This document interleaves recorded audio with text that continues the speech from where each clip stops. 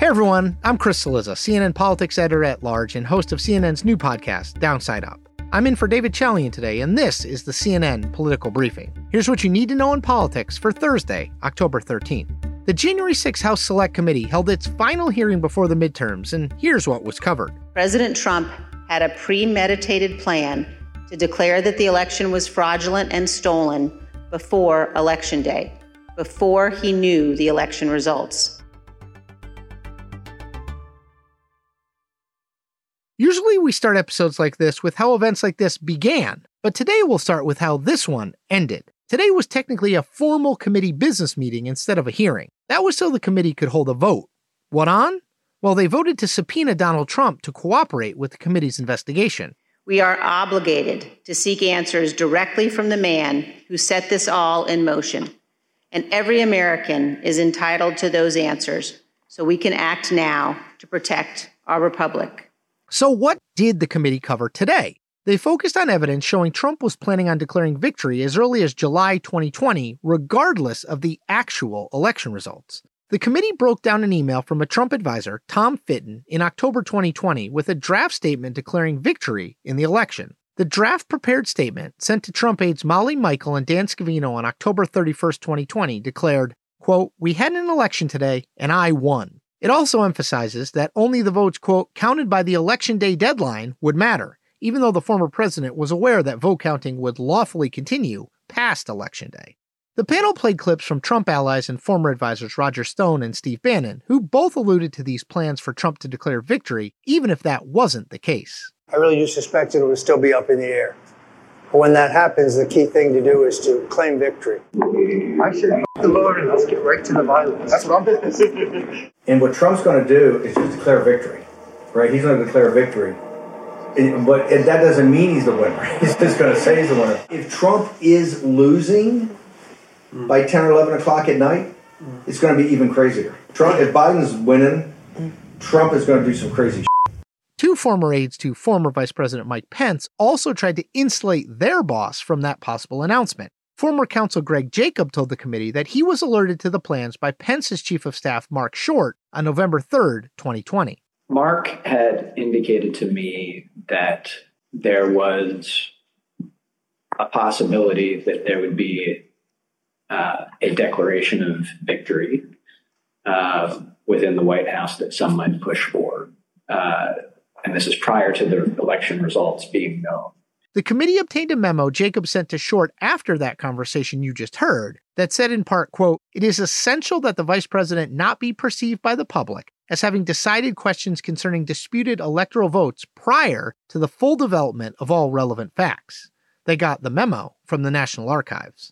Committee member and Republican Adam Kinzinger pointed out that Trump said he won the election publicly, but privately he was acting and doing things that suggested he knew he had lost. President Trump knew the truth. He heard what all his experts and senior staff were telling him. He knew he had lost the election, but he made the deliberate choice to ignore the courts, to ignore the Justice Department, to ignore his campaign leadership, to ignore senior advisors, and to pursue a completely unlawful effort to overturn the election. Take a listen to what former chairman of the Joint Chiefs of Staff, General Mark Milley, former White House Communications Director Alyssa Farah, and former Mark Meadows aide Cassidy Hutchinson told the committee in their depositions. So we're in the Oval and there's a discussion going on. And the president says, I think it could have been Pompeo, but he says words to the effect of, "Yeah, we lost. We need to let that issue go to the next guy," meaning President Biden. I remember maybe a week after the election was called, I popped into the Oval just to give the president the headlines and see how he was doing. And he was looking at the TV and he said, "Can you believe I lost to this effing guy?" Mark raised it with me on the 18th.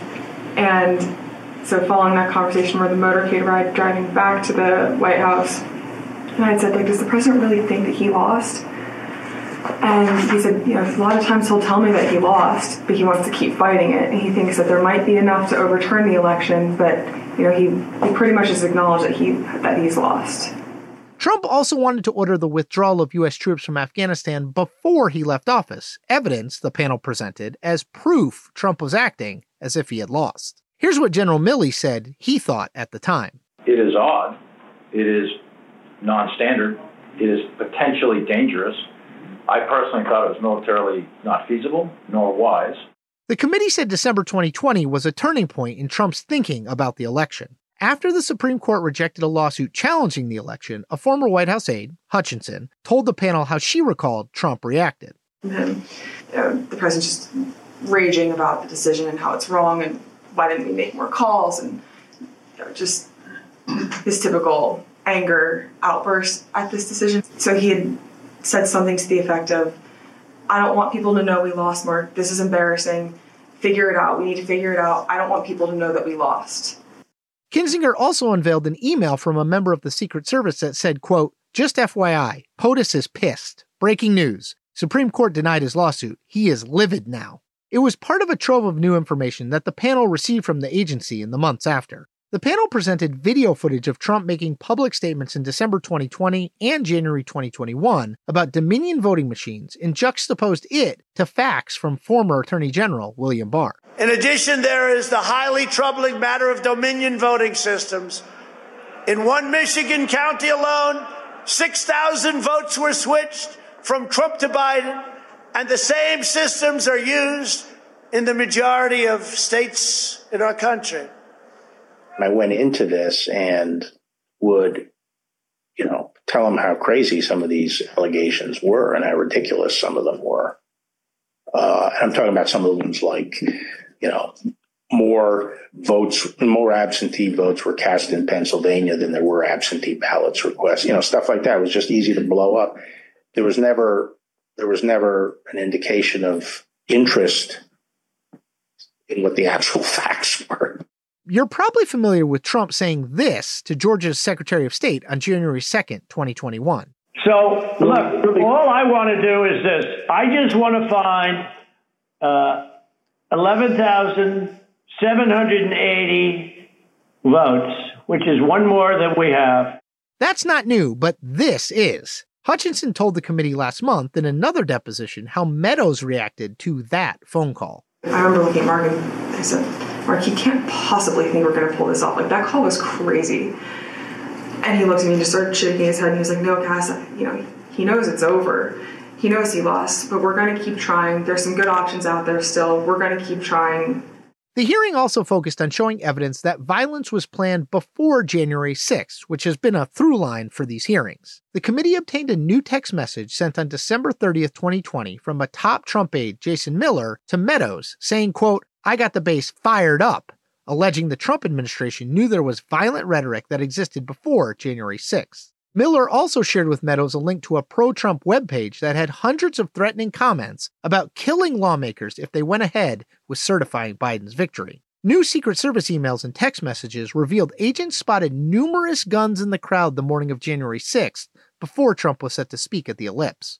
Committee member Adam Schiff said that the intelligence indicated multiple online users were targeting members of Congress and instructing others to, quote, start marching into the chambers. General Milley also told the committee he remembered being warned about a potential attack on the Capitol by former Deputy Secretary of Defense David Norquist in early January 2021. So during these calls, I only remember it in hindsight because he was almost like clairvoyant. Norquist says during one of these calls, the greatest threat is a direct assault on the Capitol. I'll never forget it. This meeting was the first time the panel presented evidence since July and takes place against the backdrop of the coming midterms. The clock is ticking for the committee, where its very existence is under threat if Republicans do end up taking control of the House, as is widely expected. That's it for today's political briefing. Thanks so much for listening. And please take a moment and be sure to follow us wherever you get your podcasts. If you want more of me and my political analysis, subscribe to the Point newsletter. And don't forget to check out my new podcast, Downside Up, where I explore with journalists, experts, and forward-thinking futurists how small changes in the status quo could change our world completely. The latest episode is out now, and it's entitled, What If Dogs Had Never Been Domesticated? Listen wherever you get your podcasts. We'll be back with another episode of this podcast tomorrow. When you work next level. And when you play next level. And when it's time to sleep, Sleep Number smart beds are designed to embrace your uniqueness, providing you with high-quality sleep every night. Sleep next level. J.D. Power ranks Sleep Number number 1 in customer satisfaction with mattresses purchased in-store. And now, the Queen Sleep Number C4 smart bed is only $1,599. Save $300 for a limited time, only at Sleep Number stores or sleepnumber.com. Prices higher in Alaska and Hawaii.